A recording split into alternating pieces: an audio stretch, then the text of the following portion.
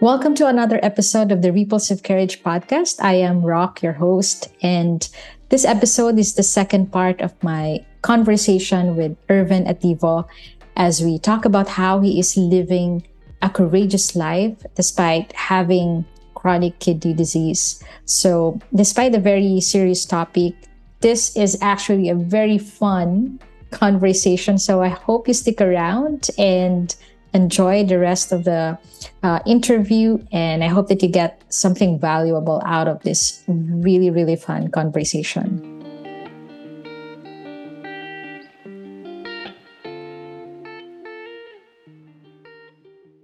There's a gap between these families and patients ng CKD at yung mismong tamang treatment. Kasi there's still a lot of people who are suffering CKDs na nag-co-opt to use herbal medicine, which is mas nakakalala sa situation. So, ayun.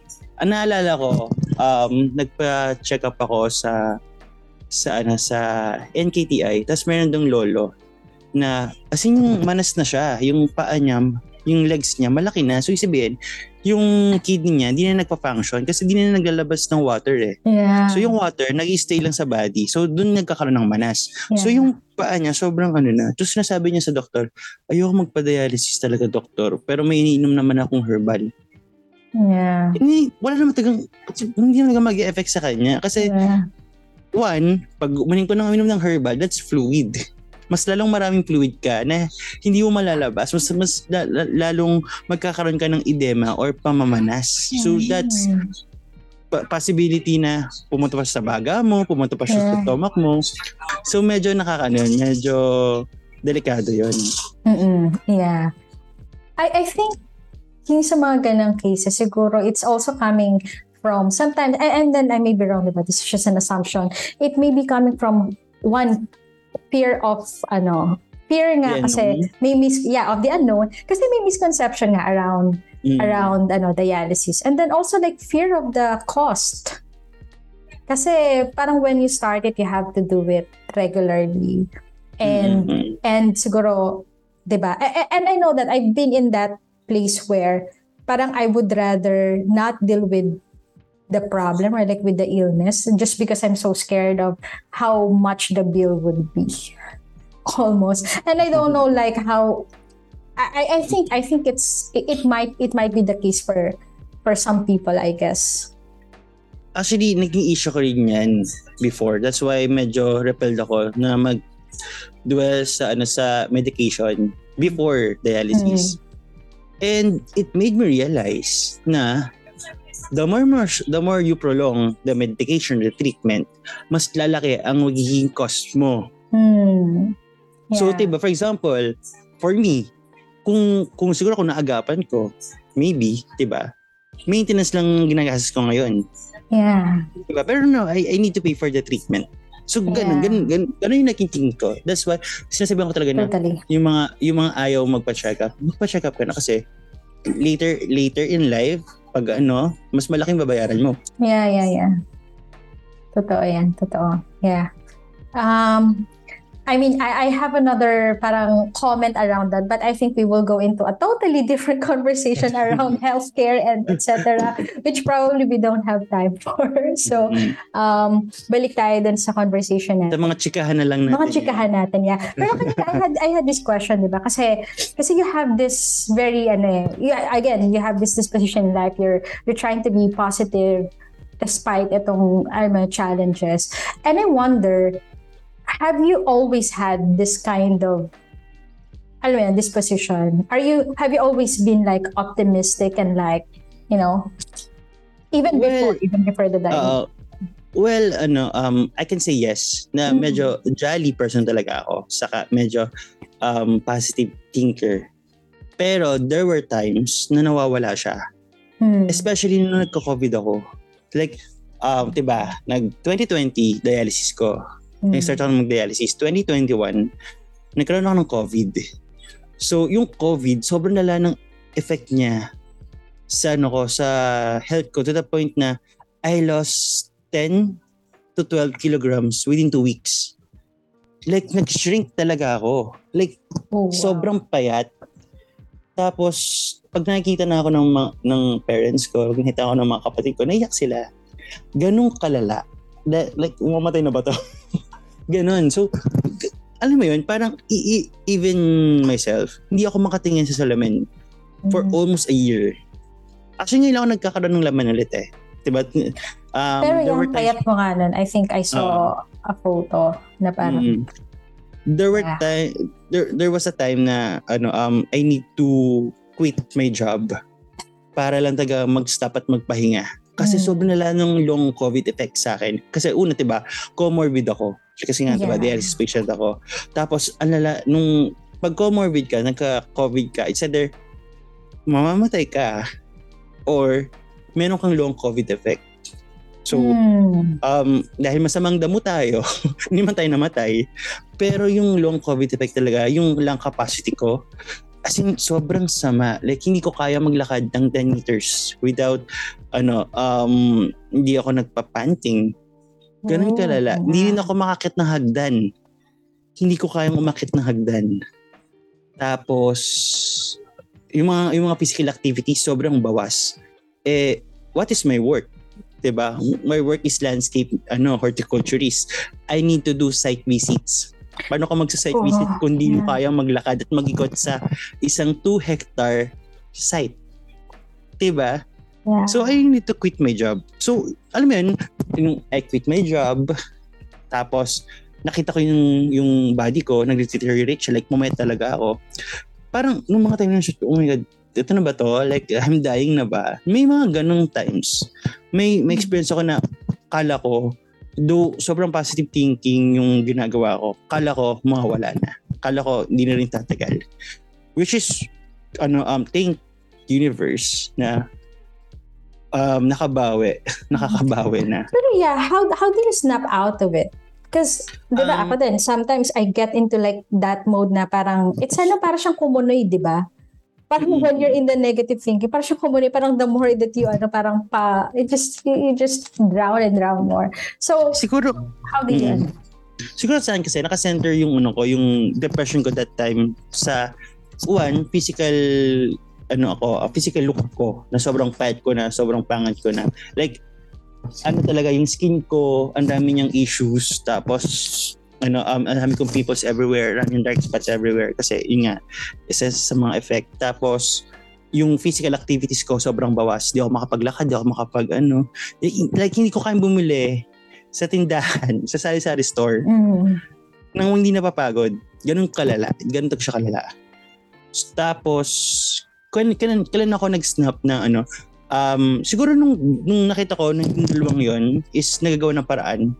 For example, medyo umokay yung lungs ko. Tapos medyo nag-gain ako ng weight. Nag-start yun na nagpalit ako ng doktor. So yun, nung nagpalit ako ng doktor, may mga supplement siyang binigay sa akin na ginagamot sa may mga long COVID patient sa ibang bansa. Doon mahal siya. Kasi mahal talaga siya. Pero laking tulong niya talaga. So I think minsan kailangan mo ng external factor eh. Hindi lang siya basta nasa'yo. Yeah. Na kasi ako tingin ko na kung hindi ako medyo naging okay, ilang capacity ko hindi naging okay, yung physical features ko mapayat pa rin. Hindi ko may isip eh. Diba? And diba nga Ate Rock, there was a time na kailangan kong mag-quit kay Ate Janay ng transcription kasi hindi ko talaga kaya mag-transcribe pag hindi ako okay. So yung mga ganung factor na minsan may kailangan ka ding gawin para maging okay ka. Yeah. Hindi na siya basta nang galing inside. Yeah. And it's okay as well, diba? It's okay to, yun nga, parang, okay, rest from work and then to give it to yourself na mag-recover ka, mag-heal ka, give yourself time. For me, it's okay, pero parang it took me time para tanggapin. It took me time mag-resign. Kasi una, maganda yung position. Pangalawa, feeling ko pa nag-resign ako, I was giving up. Ganun. May ganun akong may ganun akong thinking eh. Pero alam mo parang yung partner ko, sinabi niya sa akin na, hindi ka nag-give up, nagpapahinga ka lang. Parang, Yes. doon ko na-realize na, nga, kahit sobrang, totoo to, kahit sobrang lakas ng tao, even if you're the strongest person in the world, you need to take a rest. There are times na you need to take a stop. Parang, rejuvenate yourself, rebuild yourself, para makapagpatuloy. And I think, yun yung ginagawa ko ngayon. Yeah. Totoo yun. Kasi minsan we don't allow ourselves. Guilty, parang may hugatan. We don't allow ourselves yung... Actually, nagpaparinig ako. I feel like nagpaparinig ka. Diba? Na parang, parang we feel like we're taking away something from ourselves pag nagre-rest tayo, or we're taking away something from the fight. Yung parang feeling mo it's giving up. Pero actually, that's part of the fight. That you take a rest and that you let yourself, diba, recover. And, ayun. Yeah. So, what does living courageously or living courageous mean to you, Ben? Siguro for me is, you're being aware of your fear. Alam mo yun, pag alam mo yung kinakatakutan mo and you still go on, I think that's the most courageous stage na meron ka. Oh, yeah. That's beautiful. That's very interesting, no? So ibig sabihin, like, if you're someone that keeps on going, pero wala ka naman talagang fear, that's not necessarily being courageous. Oo, kasi parang you're just living, diba? Yeah. Pero, pag, for example, ikaw, takot kang mag-manage ng isang project, pero you're still manage that project continuously, diba? So, brave ka, courageous ka. Right. Kasi, with existing fear na meron ka, tapos ginagawa mo pa rin siya, ang tapang mo. Yeah. Diba? Yeah. And I think, for myself, ang isa sa mga nakatakutan ko is, ma-brand ako as dialysis patient and not Irvin. And not Beng. Alam mo yun? Pero I realized na if I'm going to live like this, which I am, diba? Wala namang choice, diba? As in dialysis patient talaga ako. I need to embrace that. Yeah. Yung fear na yun, hindi ko siya tatalikuran. But instead, kayakapin ko siya na, okay, I'm Irvin, the dialysis patient, but still, I'm Irvin na your friend, your family. I'm still Irvin na boss mo nito. I'm still Irvin na office mate nito. Ganon. Kasi there's more to life than dialysis. You can tag me as just a dialysis patient. But I know to myself that I am more than that. Yeah. I think that's very important na it's not the entirety of who you are, diba? It's just part. Pero you don't also deny that part kasi that's a real part of yourself, diba? Yeah. And you need to be aware of that fear. Yeah. And also, yun nga, parang courage cannot exist where there is no fear. Yeah. Yeah. If you're someone who doesn't fear anything, you're not necessarily courageous. It's just that you haven't found what you are scared of. And kasi only if there's a fear na, parang you are being pushed to your limit, diba? Beyond your comfort zone or beyond your comfort zone, basically. Diba? So, yeah. Well, you mentioned naman kanina, diba? It's not always like that. And then I've asked it naman a little bit how you snap out of it. But I guess generally, how do you sustain that fighting spirit that you have? Actually, that's hard to tell. Kasi parang ako kasi, hindi ko siya inisip to sustain eh. I'm just thinking na I need to live. Diba? Not necessarily to sustain that courage, not necessarily to pero I need to live. Just simple as that. Hindi ko alam na nagiging courageous pala ako. And alam mo yun, parang sobrang lang isipin na kailangan ko lang ako sa sarili ko, kailangan ko lang mag-survive. Pero ang thinking ng ibang tao, sobrang tapang naman ito.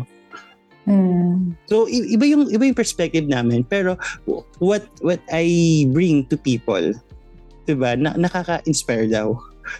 Minsan natatawa na lang ako, totoo ba? But you're just living. Yeah. And I think napakahalaga nun kasi ako, without me knowing na nakaka-inspire pala ako ng ibang tao. Yeah. Na mas nakakaano siya, mas nakadagdag siya ng will to live. Nice. You're also getting a boost from that, diba? Yeah, so nagripulan kami, ganun. Nagripple, yeah. Pero diba, I think diba sa first episode kasi sinabi ko nga na parang that's why sinasabi yun, na-inspire ko siya na na maging courageous din siya about their life. Parang, wait lang ako nga to, just trying hard to be courageous. Pero alam mo, andun siguro yung magic, no, na parang, you're just doing it eh. Yes, diba? Parang siguro when we're just doing it, baka yun talaga, because it's so organic, and that you're like, I'm gonna be here trying to inspire you. Ano mo yun? Yes, parang maybe that can come out like as an inspiring when it's just like, made up, diba? And I'm curious kasi I feel like you have some very interesting outlook in life, and probably that's because yun nga, you're seeing it differently because of your condition. But I'm curious specifically, like ano yung mind shift, or like ano yung how you are seeing life na nagbago, which you think is actually a good way to see life, na you would still have, like if you had the choice, you don't have this condition, but you would keep that perspective, or you would keep that way of looking at life. For me, yan yung to live happy. Alam mo, dati kasi I can say na I'm one of the promising new graduate of horticulture, ganun. Kasi parang undergrad pa lang nakakakuha na ako ng mga landscape projects, which is napaka-rare for a student na humawak ng isang landscape project ng undergrad ka pa lang. Yeah. So yun, parang mabilis yung career development ko, ganun. Parang within 3 years manager na kagad ako. Kaya sobrang sobrang I can say na promising. Tapos sobrang ang laki ng mga goals ko. Like dapat within 5 years na sa ibang bansa na ako, leading a horticulture team, ganun. Mga ganun. And may pressure siya, yes. Pero alam mo, upon having this sickness, na I realized na hindi naman talaga yun ang goal eh. Ang goal sa life is maging masaya ka. Diba? Regardless kung nasang situation ka, like ako ngayon, hindi ko na-achieve yung mga big dreams ko. Pero yung dream ko na maging masaya, I'm at now in my dreams na maging masaya ako. Na contented ako sa meron ako. I have a partner, I have a dog, diba? I have a loving family, I have a loving friends, and I am very happy and grateful about it. Yun, maging happy lang talaga. Yeah. And would you say na, let's say things change and you don't have your condition, would you keep that mindset, do you think? Yes, of course. And I think dapat hindi lang sa mga taong may sakit. Yeah. Pati sa mga taong normal, I mean healthy. Yeah. Kasi wala naman taong normal. Walang normal. Sa mga taong healthy na dapat ang maging end goal is to be happy. Yeah. Not to be successful. Yeah. Because what does that even mean, no? Parang yun nga, di ba yung sinasabi nila na parang you keep chasing this like ideas of success. I want this, I want this. Pero parang at the core of it, you just want happiness. And then sometimes you keep chasing those things. And then you don't even get to be happy in the process, or even like upon achieving those things. Di ba? Parang minsan hindi pa rin siya enough. Whereas you can actually be happy right now wherever you are. Diba? Exactly. And sometimes parang I guess some people would say na that's so easy to say, or like that's such a cliche. Pero I think, well, you are a testament, you can say na talagang pwede siya.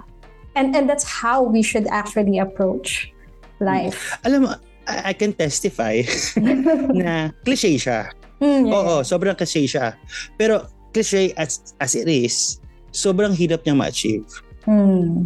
Pwede nating sabihin na sobrang cliche naman na goal mo maging happy. Pero sobrang hirap niyang ma-achieve. Or that happiness is a choice. Yes, oo. Hindi, sobrang hirap niyang as a choice, una sa lahat. At sobrang, ikaw ngayon, diba? I mean, with all your commitments, with all your ups and downs, tanong ko sa'yo, masaya ka ba? Yeah. Diba? Alam mo yun, pag medyo na, masaya ba ako? Diba? Sobrang for what? Diba yung expression? For what? All this for what? Alam mo, isa sa mga yan is, if ever man, wag naman sana, na if ever na mawala ako tomorrow, diba? Did I live my life happily? I can say yes. Alam mo yun? Wala akong tagan na ibang tanong na what if ganito, what if ganon, what if wala akong sakit, ganon. Diba? May sakit man na wala. If ever I would die tomorrow, wag naman sana. Masaya akong mamamatay. Parang ganun. And if you think about it, that should be the goal, di ba? Na parang anytime, kasi... Ay, clear natin na, ang goal hindi mamatay, ha? No. Sinabi mo naman, wag naman sana mamatay. I think yun yung goal na anytime na mangyari yan, that you can say na wala kang regrets or that you've lived a happy life or that you were happy, di ba? Kasi minsan I feel like, and this is siguro personal hugot na parang some of my reflections na sometimes we thought like, okay, in 5 years I want to achieve this. And it's almost like telling yourself, I can be happy after 5 years once that's achieved. But what if I don't have the 5 years? And the thing is, hindi lang naman, for example, well, you have this condition and talagang, kumbaga parang mas may risk compared to healthy people. But generally speaking, we don't know, diba? We don't know our timelines. Anyone could be gone anytime, diba? And yun yung parang yun nga parang, and then we're trying to set like timelines for when I can be happy almost. Na I can be happy by this time. And in a way, medyo shift din siya sa akin din personally na parang right now I'm trying to have more fun with the things I'm doing and like having the mindset na I could actually be gone anytime. And I don't want to be, kumbaga maybe wala akong na-achieve in a way. Kasi parang walang natapos sa lahat ng ginagawa ko, so I'm doing a lot of things. But at the same time, I get to do what I want to do. Even just a taste of it with the time that I had. Diba? But I also want to clear things to our audience na hindi namin pinapromote na wag kayong magkaroon ng goals. Baka YOLO naman. Baka mag-YOLO naman tayo, diba? But the thing is, if ever may goal ka man, long-term goals or short-term goals, dapat kung nasan ka ngayon, masaya ka. Yes. Yun yung point, yeah. So you still set goals and you still want to be very ambitious, but you just don't associate your happiness there. To your success. Yes, to your success. Kumbaga, lahat yun ay yung mga outcome, bonus in life. Because every moment is life. Every moment is the gift of life. So every moment, talagang you have to savor, celebrate as this is me living life. And then whatever achievement is just a bonus. Palamuti lang siya, but it's not what life is about, diba? So, wow. And hindi rin doon nasusukat yung importance mo as a person. Yeah. Totally.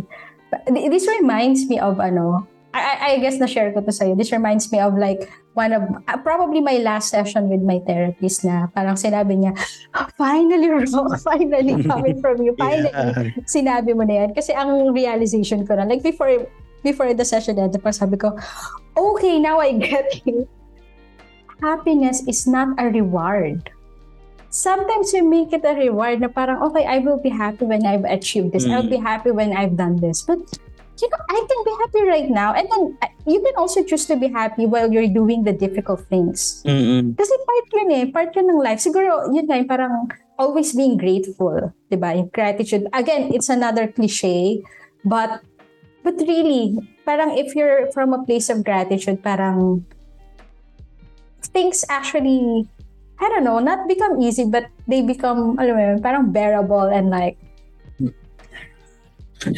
actually natatawa ako kasi parang may nag-insert sa utak ko na kaya baka may mga audience ang sabihin kaya naman ganun yung perspective nun kasi mamatay na yan parang gano'n. pero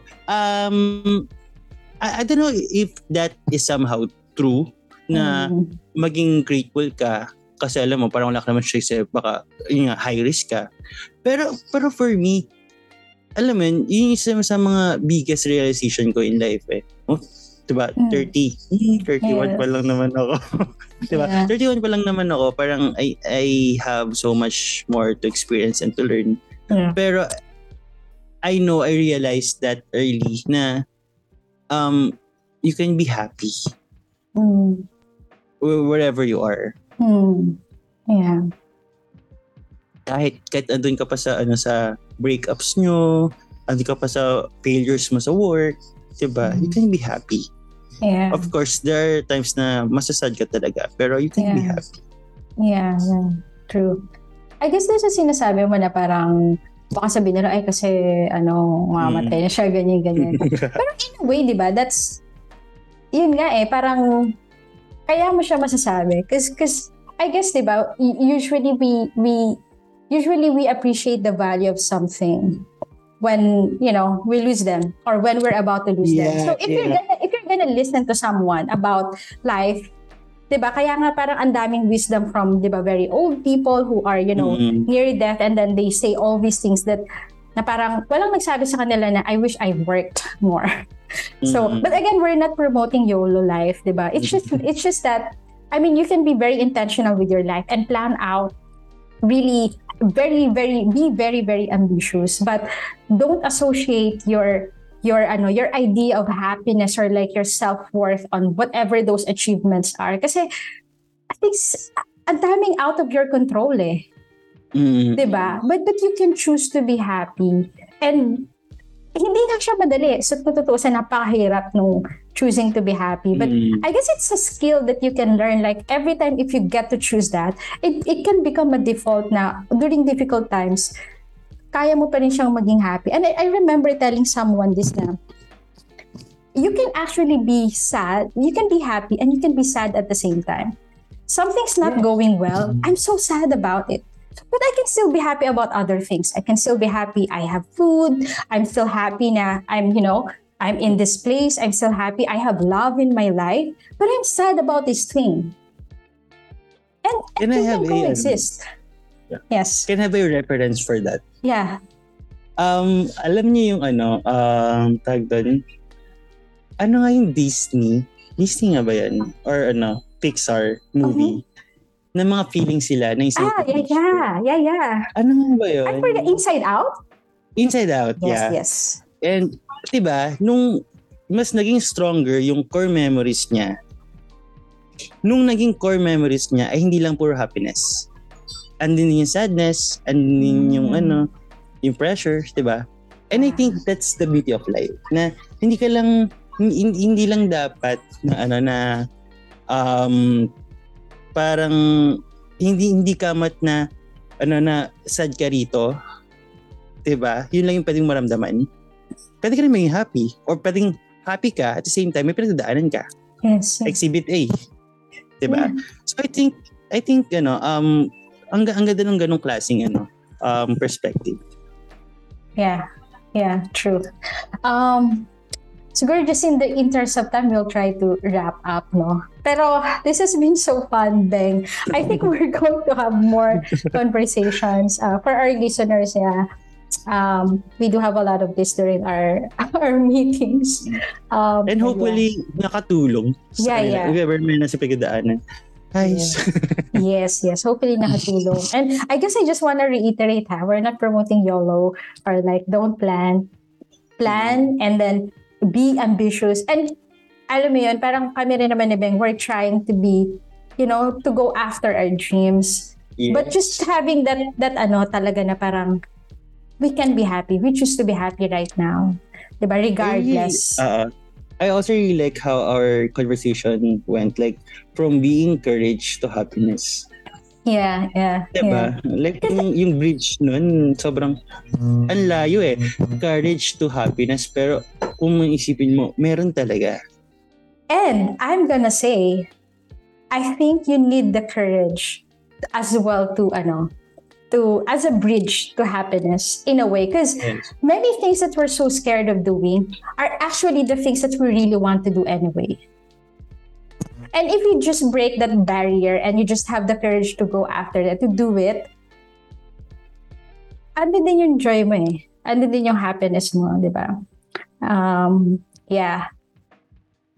I don't know if that makes sense, but yeah, I feel like I remember like when I was thinking like dito sa Ripples of Courage na parang have the courage to live the life that you want is what I wanted like to promote with Ripples of Courage. At least for me kasi parang that's how I felt like I have some ideas of what my life should be, and then I have some stuff that deep in my heart I know like I want to do like this thing, but I'm also just very scared and like keep procrastinating on these things kasi I don't know, I'm just so scared. It's easier to work I guess than to alam mo yun. But I feel like that step of breaking your boundaries is what gives happiness. Parang sa love din yun, di ba? You have to have the courage to, di ba? To dive into that. Next relationship, you have to have the courage to dive into something unknown. To, di ba? To also open yourself up to all the other positive things in life. So, yeah.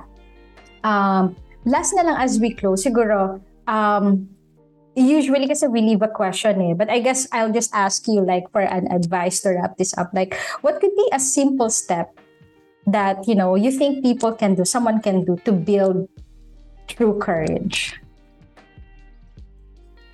For me, accept your failures. Once you accept your failures, siguro dun mo ma-realize. From there, you would realize kung ano yung mga pwede mong gawin, ano yung mga pwede pong magawa. Diba? And I think, kasi diba, sa failure, takot tayong magkamali eh.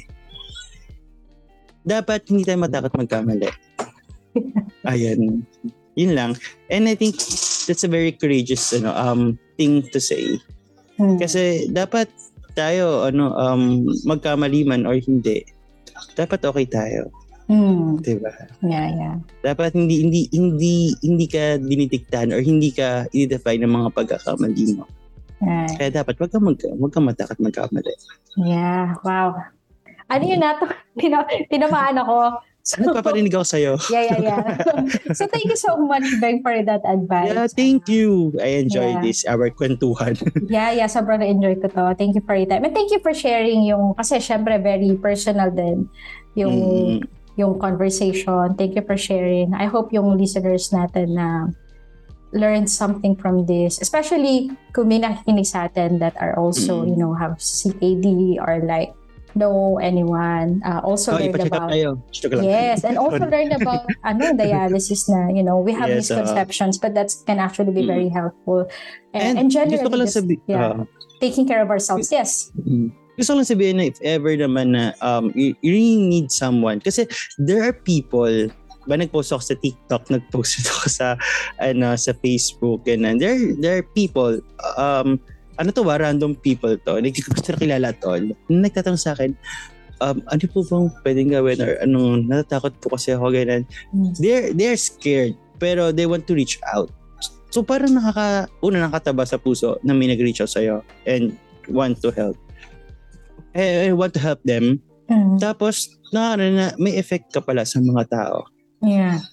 So yung gano'n na if ever man meron sa inyo na listeners na you think or you are diagnosed with CKD and you don't know what to do, you need someone to talk to na really would relate to your experience you're experiencing right now. Kasi yun yung kulang like May maraming sabi sa yung friends na naiintindihan kita. Pero Meron bang talaga ba? groups that people can connect to, or like... Well, if ever man meron, hindi ako kasali. Joke lang. Hindi ako kasali. Kasi, ano ba, hindi kasi ganun, yung community na meron ako ngayon, walang ganung groups na siguro sa Facebook may mga group, pero kasali ako sa Facebook group about dialysis patients, pero they're not promoting relations talaga. They're just, dito pwede kang manghingi kay mayor, ganito, ganun yung nila. Pero not necessarily support system mo sila. Yeah. Hopefully, magkaroon din ng ganun, like support group. Oo. I really want to build that if ever man. Yeah. Maybe that's something that you can do, diba? And probably other people na nakikinig would, want to join and want to help build that community. That can be very powerful kasi support system, diba? Talagang sobrang importante. And also to share knowledge kasi nga minsan, we're just so scared about something we don't understand. Pero if someone who went through it is able to explain, diba? Parang, okay, yun pala yung shift ng courage nila. Just the information. It could be also a spark of courage. So, yeah. Maybe they can, we can add in our description maybe a way to contact you. Would that be something, You can contact Ripples of Courage. Yeah. Sige, contact us and then we'll get back to you. So, ayun. Again, thank you so much, Beng. And then to our listeners, thank you so much for joining us. Just want to share na, please subscribe to the Ripples of Courage podcast, and then every kayo. Yes. We release a new episode every Friday around 5:30 p.m. And then you can follow us on social media. We have TikTok, we have Facebook, Ripples of Courage. I think you can search at Twitter. And then si Beng ang ating punong may abala. So again, thank you so much, Beng. And thank you so much for our listeners. And lots of love to you, and hope you're having a wonderful time.